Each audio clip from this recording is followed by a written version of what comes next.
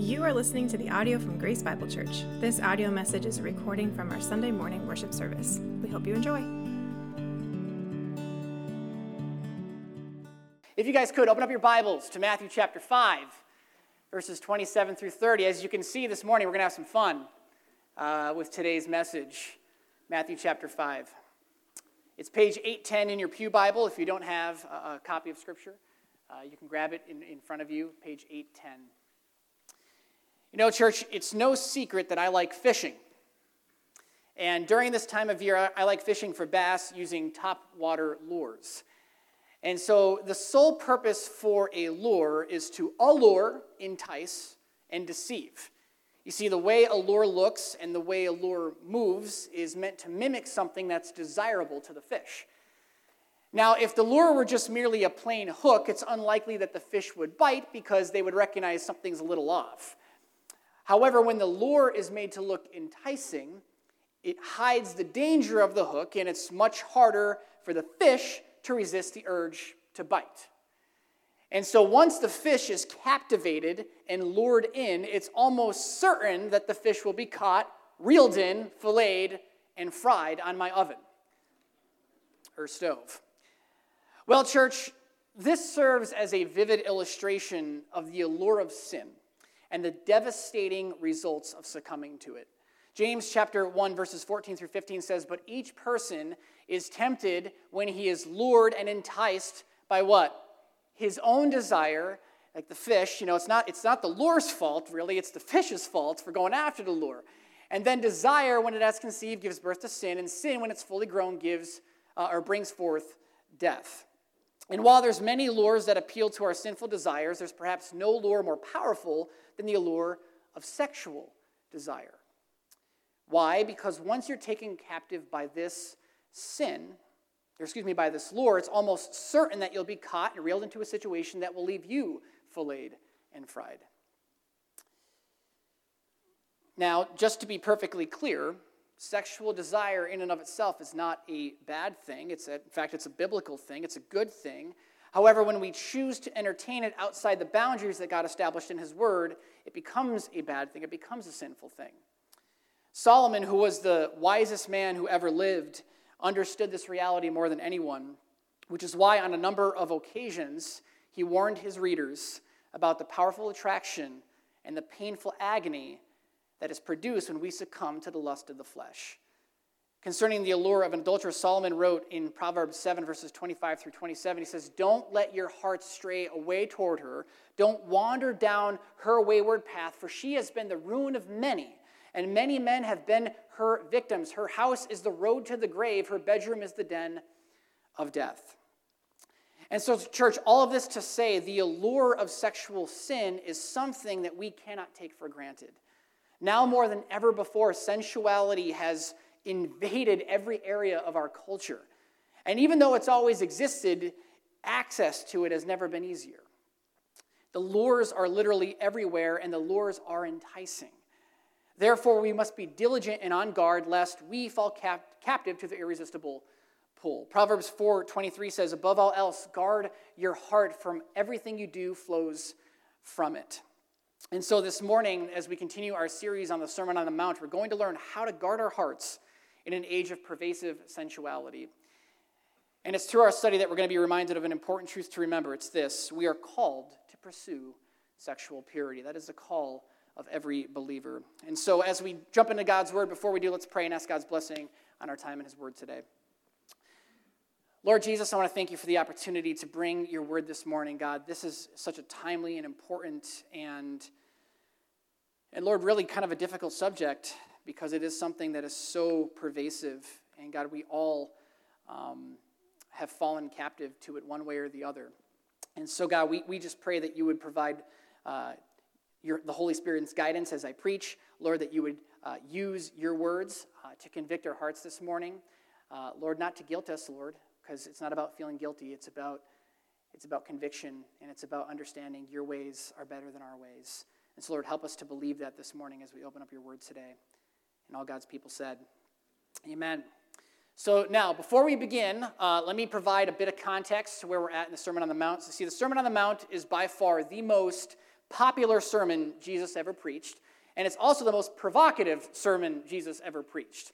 You see, within this sermon, Jesus gave some radical standards for righteousness, standards that we can never, ever meet on our own.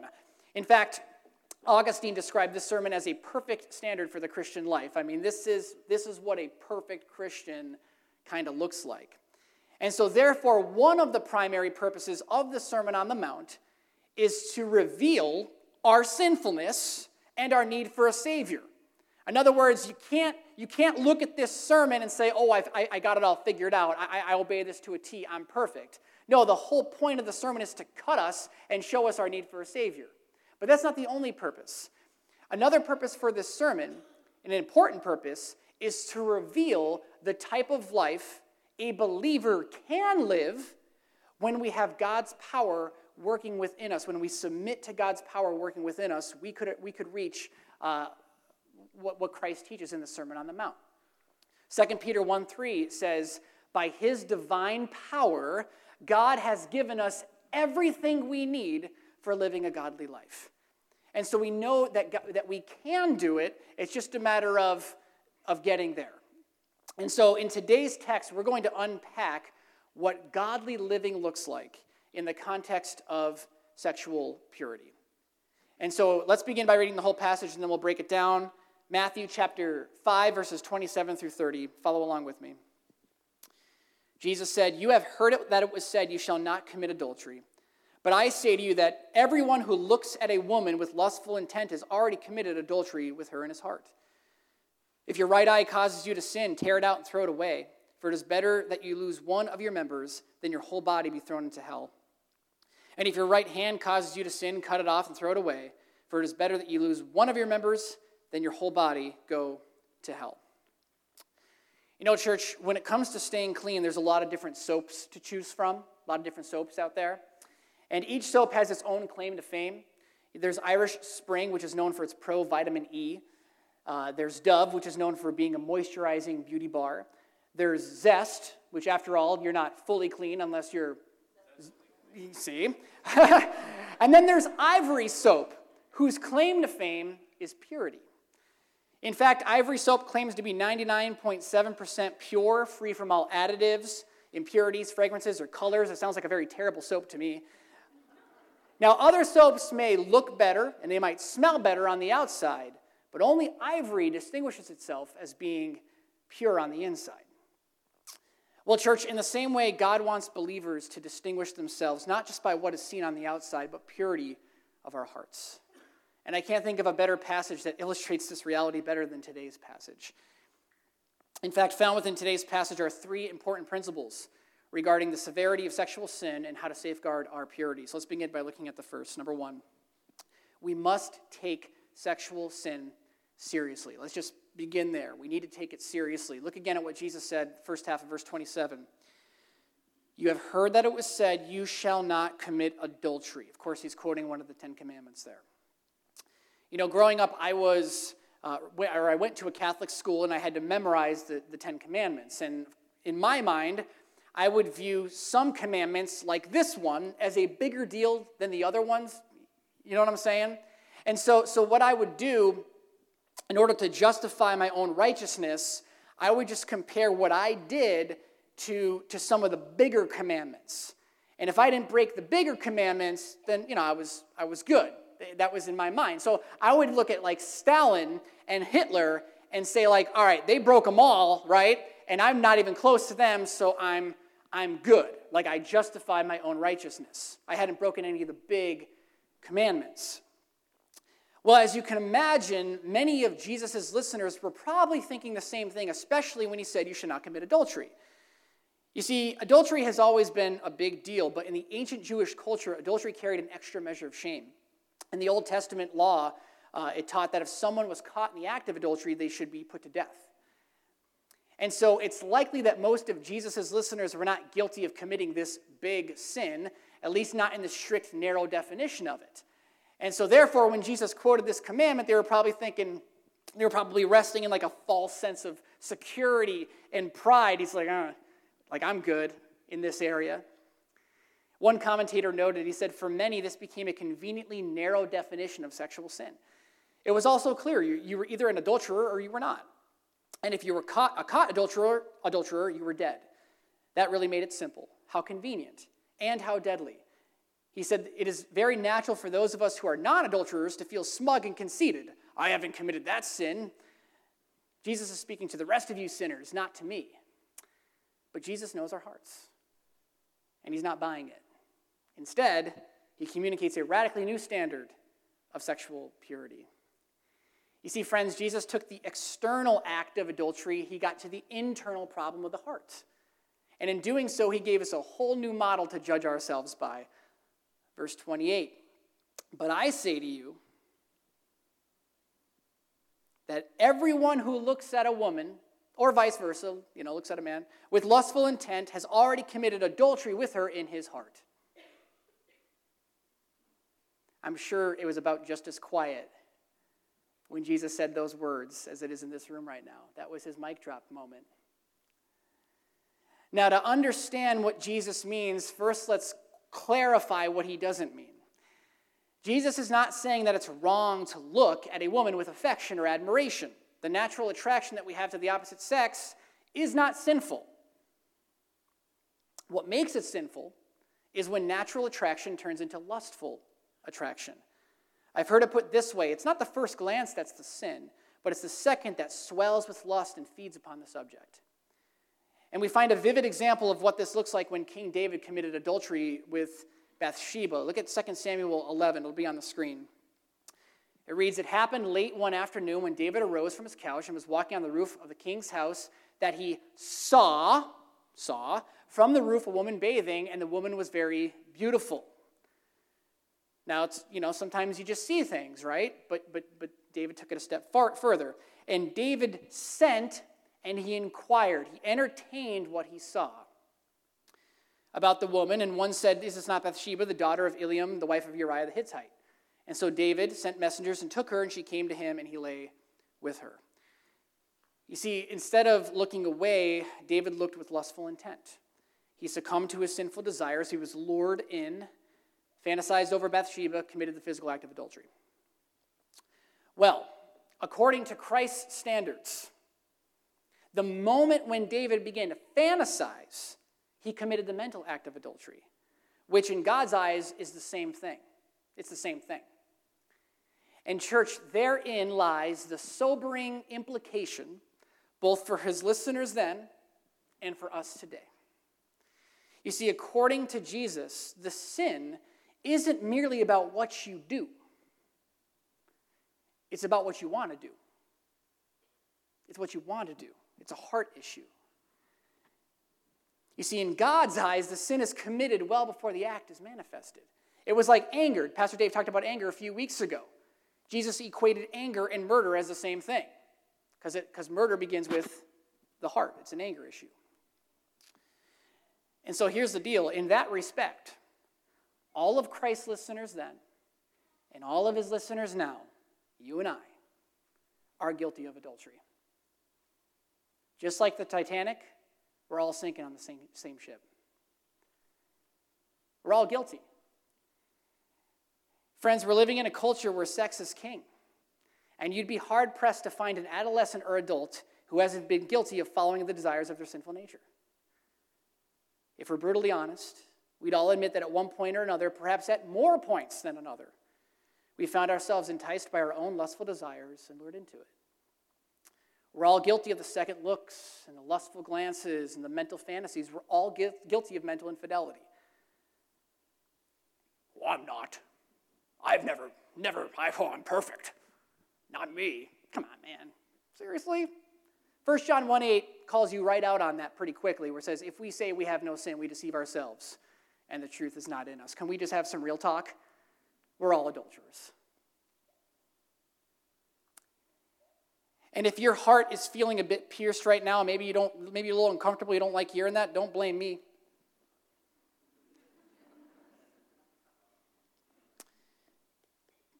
But if your heart is feeling pierced right about now, which mine has, by the way, spending hours upon hours and weeks preparing for this sermon, All right? So if you're feeling a little pierced now, that's the point. That is the point. That is the point that Jesus was getting at. In one sentence, Jesus elevated the concept of sexual purity from an outward action to an inward attitude. His words are thoughtful, and they're purposeful, and they're surgical. They are meant to show how seriously God takes sexual sin, and they're meant to cut open and expose the depth of depravity in our own hearts. In other words, they're meant to show us that none of us are blameless before God. None of us are blameless before God. Of course, this begs the question, well, okay, in an age filled with such pervasive sensuality, is it even possible? I mean, is it even possible to maintain purity in this area?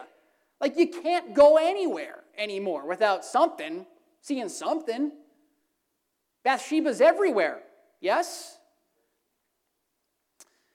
Well, church, according to Jesus, it is possible. According to that verse I read earlier from 1 Peter, it is possible, or 2 Peter. However, it requires a response that is radical. And this leads us to the second principle. We must tackle sexual sin radically. Look at verses 29 and 30.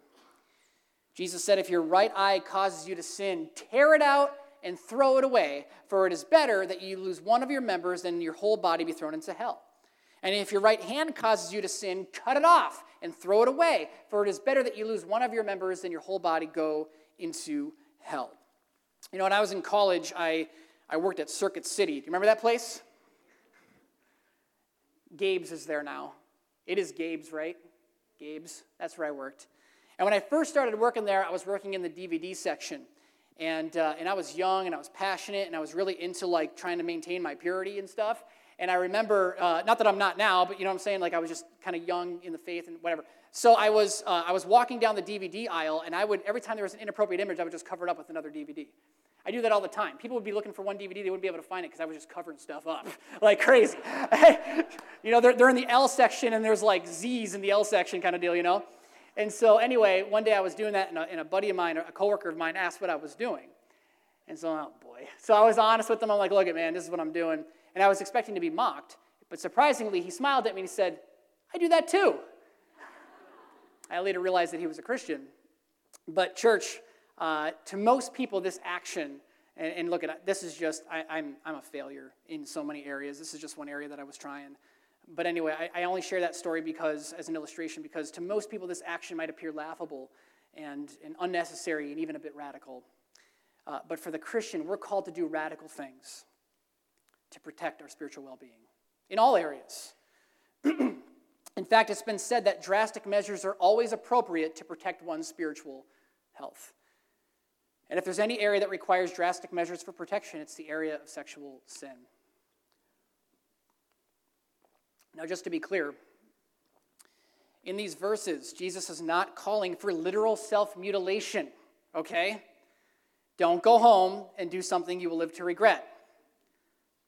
He's calling his disciples to be willing. This is hyperbole. He's calling his disciples to be willing to take radical measures to avoid the pitfalls of sexual sin. Radical measures. As one commentator noted, he said, Jesus is telling us that anything that stands between us and him must be ruthlessly, even savagely torn out and cut off and thrown away. And so what does tearing out and cutting off look like on a practical level? We're not going home and taking out the butcher knives, okay? So what does this look like on a practical level? Well, I'm going to share with you some examples that could apply to you, that might be helpful for you in your journey, okay? These are just some that the Lord had brought to mind, and I think a lot of them are centered in Scripture, and so let's take a look at them. So this is just some practical ways of tearing out and cutting off to help maintain purity. So here's the first. Avoid areas of vulnerability. Avoid areas of vulnerability. Proverbs chapter 5, verses 3 through 4, and then 7 through 8, read this. For the lips of an immoral woman are as sweet as honey, and her mouth is smoother than oil. But in the end she is as bitter as poison, as dangerous as a double-edged sword. Verse 7, so now, my sons, listen to me. Never stray from what I'm about to say. Never stray. Stay away from her, and don't go near the door of her house. Don't go near it. Avoid areas of vulnerability. You You see, Solomon understood that once you place yourself in a position of vulnerability, it's game over. It's like getting caught in quicksand. You're going to find yourself sinking really quickly. And he later wrote in Proverbs 5:23, he said, he will die for a lack of self-control, and he will be lost because of his great foolishness. You see, all this to say, you know yourself better than anyone. Okay, you know yourself. I don't need to tell you that. You know yourself. And so you know your areas of weakness. And so to avoid getting lured into sexual sin, you must be diligent to avoid areas that you know will cause you to fall into sexual sin. For some of you, this might mean cutting off certain TV shows or movies, cutting off apps on your phone, cutting off books that you read, cutting off places you like to hang out, or cutting off certain relationships. So church, when it comes to sexual sin, if you don't cut it off, eventually it's going to cut you down. And that's why the Apostle Paul wisely said in 1 Corinthians 6:18, he said, run. Run from sexual sin. You know, when I was, the guy who led me to the Lord when I was young in the faith, he had told me a story once of where he was just caught into a situation where he knew he was in deep trouble, okay?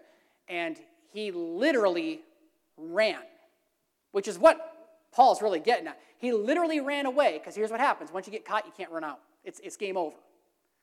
And so, like, it's like getting that fish getting caught by the lure. Once you're caught, and man, and the lures I use, there's 6 hooks on them. And I still managed to actually fail at catching a lot of fish, so that's on me. But in theory, like, you can wiggle out of 1 or 2 hooks, but 6 hooks, forget about it. And that's what sexual sin does. It's getting caught in many hooks, and it's almost impossible to get out. So literally run away from it. Number 2, another way of cutting and tearing out is asking for help. Asking for help. Ecclesiastes 4:9-10 says, for 2 people are better than 1, for they can help each other succeed. If one person falls, the other can reach out and help, but if someone who falls alone is in real trouble. Is that not true, church? We're not meant to go it alone. Everyone in this room should have another trusted believer in their life with whom they could bear one another's burdens, pray for one another, and encourage one another. Not just in the area of sexual purity, but in all areas of the Christian life. And so if you don't have someone like that in your life, I just want to encourage you to get on that. Get on that, because it is vital to your spiritual growth. Galatians 6:2 says it best, bear one another's burdens and so fulfill the law of Christ. That's what we're called to do. And in addition to seeking help from fellow believers, there's also a plethora of biblically based resources out there to help you find victory in the area of sexual sin. These resources include books, programs, meetings, and so forth. And so, church, all this to say, there is wisdom in having a multitude of godly voices speaking into your life. And there's also a better chance for victory. Proverbs 15:22, wise counsel plans fail. Without counsel, plans fail, but with many advisors, they what? Succeed. So we need each other's help on this. Number 3, super practical, protect your devices. Protect your devices. Church, pornography has never, ever been more rampant, and it's never been more accessible. Even when you're not looking for it, sometimes you stumble upon it by accident. In the age of tablets and smartphones, it's everywhere. And that's why having filtering software on all your devices is an important measure for your protection. And I'm not just talking about kids, I'm talking about adults as well. Kids, my goodness, sidebar, parents, for the love of all that is good in the world, do not give your son or daughter an unprotected device. Don't do it. Oh, I trust them. Please don't. I know you mean well. Don't trust them. And even if you trust them, don't trust what's out there. I'm just telling you. Do whatever you can to keep them safe. They can't unsee what they see. So do what you can to keep them safe. Job 31:1 says, I have made a covenant with my eyes not to look at lust with a young woman. Well, protecting your devices with filtering software goes a long way in helping you maintain a covenant of purity. So I want to encourage you to do that. And finally, for married couples, again, there's probably other examples. This is just another example of cutting things off. Would be this. Practice the Billy Graham rule. You say, what is the Billy Graham rule? Go out and preach the gospel to thousands of people? Yeah, do that. Do that. But that's actually not the Billy Graham rule. In his autobiography, Billy Graham shared of a time when his team of ministry leaders met to pray and discuss how they could uphold the highest standard of biblical morality and integrity within their ministry. And so they discussed several important subjects, including the subject of sexual purity. And so Billy Graham noted this. He said, "We all knew evangelists who had fallen into immorality while separated from their families by travel. And so we pledged among ourselves to avoid any situation that would have even the appearance of compromise or suspicion. And from that day on, I did not travel, meet, or eat alone with a woman other than my wife. We determined that the Apostle Paul's mandate to the young pastor Timothy would be ours as well: flee youthful lusts." So if you're married, it's about not getting together with somebody of the opposite sex. It's not your husband or your wife. And it's important to recognize that, really important to recognize, that the world, the woke world that we're in, scoffs at the idea of implementing the Billy Graham rule. They scoff at it. In fact, it wasn't long ago that former Vice President Mike Pence faced scrutiny for following this practice. So let me give you a word of advice. As a married man or woman, it is not your job to make the world happy. It is your job to honor your spouse and protect your marriage bed. And this is just one practical way of doing so. Romans 12:2 says it best, says, "Don't conform to the pattern of this world, but be transformed by the renewing of your mind, that you might be able to test and approve what God's will is, his good, pleasing, and perfect will." And so as far as it depends on you, I understand that sometimes with work or whatever things happen, but as far as it depends on you, practice the Billy Graham rule. It's really important. And so, church, again, to the average Joe, some of what I just shared with you is going to come across as pretty radical, but that's precisely the point. Taking radical measures to cut off or avoid areas of sexual sin is an important means to rid ourselves of sexual sin. And therefore, we'd be wise to implement whatever measures are necessary to keep ourselves in check. And this leads us to the third principle. We must treat sexual sin urgently. Look again at verses 29 and 30. What I have highlighted on the screen, actually. "For it is better that you lose one of your members than that your whole body be thrown into hell." And then again, "For it is better that you lose one of your members than that your whole body go into hell." So Jesus repeated this statement twice, verse 29 and 30. Now, at first glance, it would appear that Jesus is saying, if you struggle with the sin of lust, you're going to go to hell. Just to be clear, that's not what Jesus is saying. You see, similar to his statements about tearing out and cutting off, Jesus is using hyperbole to make an important point. The Greek word for hell is Gehenna, and Gehenna is an actual valley in the city of Jerusalem where corpses and dead animals and garbage were discarded. In fact, it's a place where fires never ceased and worms never stopped crawling. And in ancient times, unspeakable acts took place in this valley, including child sacrifices. It was a terrible destination. It was a terrible place. Well, oftentimes, Jesus would use Gehenna as symbolism for the eternal hell. However, in this context, it is symbolic of the worst possible destiny for those who choose to live in sexual sin. In other words, Jesus was telling his listeners that it was better to take drastic measures to avoid sexual sin than to be lured into it and left in a pit of utter despair. Proverbs 6:32 says, "He who commits adultery lacks sense. He who does destroys himself." And so, church, in light of this reality, if you find yourself struggling with sexual sin, it's in your best interest to deal with it now rather than face the consequences, the devastating consequences of it later. It will find you out. It's just a matter of when.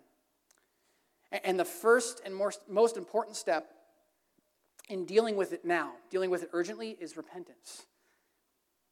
After realizing the depth of his sin with Bathsheba, David penned Psalm 51, a psalm of contrition. It's such a beautiful psalm, and in it he wrote in verse 10, he said, "Create in me a clean heart, O God, and renew a right spirit within me." Church, like David, if you find yourself guilty of sexual sin as defined by Jesus, I want to invite you to come before God and ask him to create in you a clean heart and renew your spirit. Because you know what? He will. He will. 1 John 1:9 says, if we confess our sins, He is faithful and he's just to forgive us our sins and to cleanse us from all unrighteousness.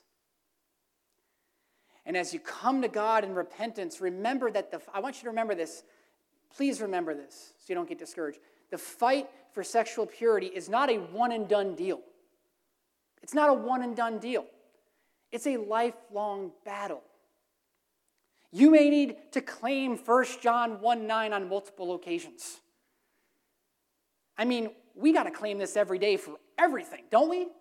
It's not like we've all lived, is there ever a day where you just kind of lived sin-free? Ever? So 1 John 1:9 is like the greatest verse when it comes to Christian living because we can always go back to the Lord. But I want you to remember that it is a lifelong battle, and just like any lifelong battle, there's going to be ups, and there's going to be downs, and there's going to be victories, and there's going to be defeats. And the important thing to remember is that because of God's amazing grace and what he did on the cross, he is always, always faithful to forgive us in our moments of defeat. No matter how many times we run to him in repentance, because of the blood of Jesus, his mercy abounds that much more. But more than that, and something that we can't forget, because you don't use God's grace and his forgiveness as a crutch to keep on sinning. Paul said, no way. You don't keep on sinning because his grace abounds. And so we don't want to use it as a crutch, because more important than God's forgiveness is that he will always be faithful to provide us the power necessary for victory. Always. If we look for it. If we claim it. The Apostle Paul said in Ephesians 1:19, he said, I also pray that you will understand, and what a prayer for us to understand today, that you will understand the incredible greatness of God's power for us who believe. And so, church, I want to encourage you to keep on fighting. Keep on fighting. And believe that God can give you the power for victory. And this leads us back to today's truth to remember we are called to pursue sexual purity. Now, if you need to get serious about your pursuit of sexual purity this morning, I'm going to give you an opportunity to do so in just a few moments. However, before I do, I'd be remiss if I didn't mention that you won't have power to overcome your sin unless you've accepted by faith the forgiver of your sin. You see, God's power to overcome any sin is only at work in those who believe in Jesus. Therefore, if you desire this power, you must first place your faith in Christ. John 3:36 says, whoever believes in the Son has eternal life, but whoever rejects the Son will not see life, for God's wrath remains on him. And so if you've never received Jesus as your Lord and Savior, you can do so this morning by admitting that you are a sinner and by repenting of your sin and asking God to forgive you and trusting in the person and work of Jesus Christ to save you. And in doing so, not only will you have the promise of eternal life, but you'll have the power to live a godly life. You can claim that power. And so in light of our topic this morning, if you need to do business with God, then I'm going to invite you to come forward during our closing song when we begin singing the closing song. You're like, oh man, if I come forward, I'm going to be found out. Real talk, we probably should all come forward this morning. So you're not going to be found out.